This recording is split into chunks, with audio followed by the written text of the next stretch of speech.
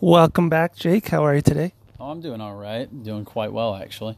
I want to congratulate you for real for getting back into Pokemon Go. How's it going? Oh, it's going fantastically.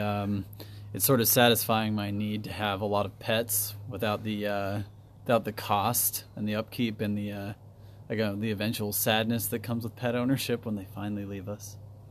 A lot of value in that. A lot of pets, not a lot of cost for food. Oh yeah, it's very economical. So as you've been out in the wild, Pokemon Wild, what have you found that's blown your mind? Oh well, just the amount that there are. I guess I'm like part of the old guard. There were only 150 Pokemon starting out. Now there are over 300 at least. So it's mostly just finding all the new ones and getting to know all the names. It's like an encyclopedia. There's probably more than 300, isn't there, if you evolve them? Yeah, I think so. It's got to be like, I can't even remember the number. I have to do my research, I guess, on that subject, the biodiversity of the Pokemon universe.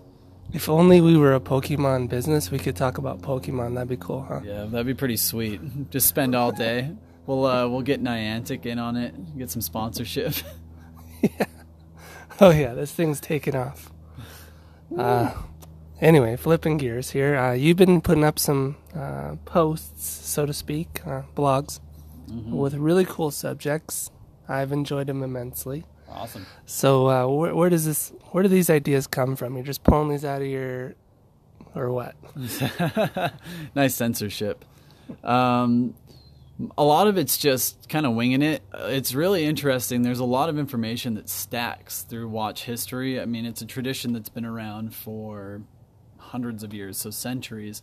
There's a lot of history to pick apart, and there's a lot of cool little stories here and there about individual watch companies, different types of branding when you bring in like American companies, and the Industrial Revolution kind of kicking off a sort of a wider mass appeal for watch use.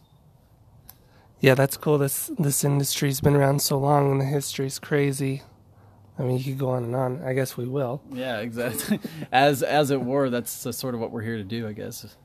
There's a couple blogs that I saw or read, and even watched, because we do spin them into videos.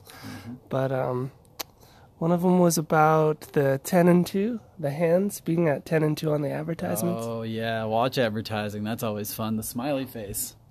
Yeah, exactly. And so, like Rolex having them at 10 and 11 and 30, and the sweep hand at 31 seconds. What's the deal with that?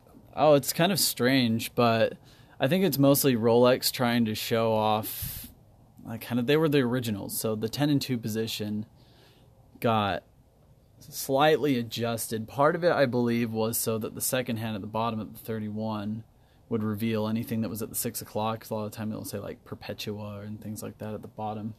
Yeah. And then you also have a larger sort of date bubble on the Rolexes, and so the minute hand being where it's at still leaves a lot of room for you to be able to see that sort of enlarged or magnified date as well. I'd imagine that some bigwigs making a lot of bigwig money sat there and thought, what could we do with the hands? And like took 2 weeks to decide. Yeah, just a board of whatever, vested, interested businessmen sitting around making decisions, but like a catered buffet next to them, and they're like, let's do this. Sweep hand at 31. Oh, yeah. Hair very well, like, manicured, with suits, eating hors d'oeuvres. Yeah, with their boat ready to go for the weekend yacht. Exactly.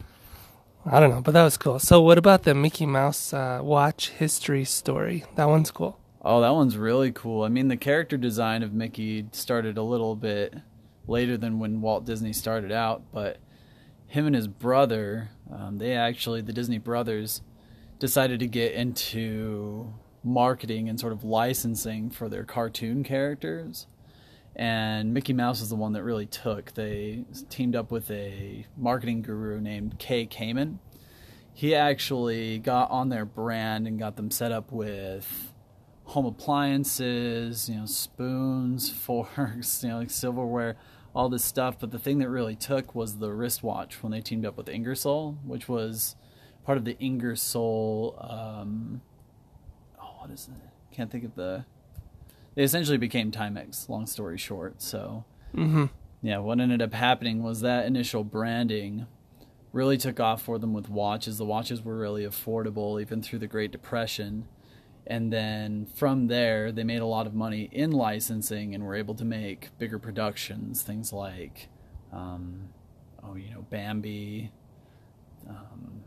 Isn't it crazy to think that they were struggling at one time? Oh, yeah. Disney's first licensing actually came before they even met Kay Kamen. He sold for $300 the likeness of Mickey to be used on writing tablets for school children in a hotel lobby.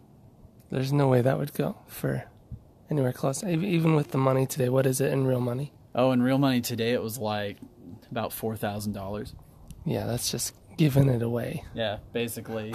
He was A desperate move. There's a famous quote from him saying something along the lines about, like, me and my brother were always just looking for money, so we took it.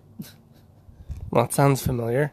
Yeah, when you're starting out, you got to start somewhere, I guess. That's Yeah. a popular phrase for that.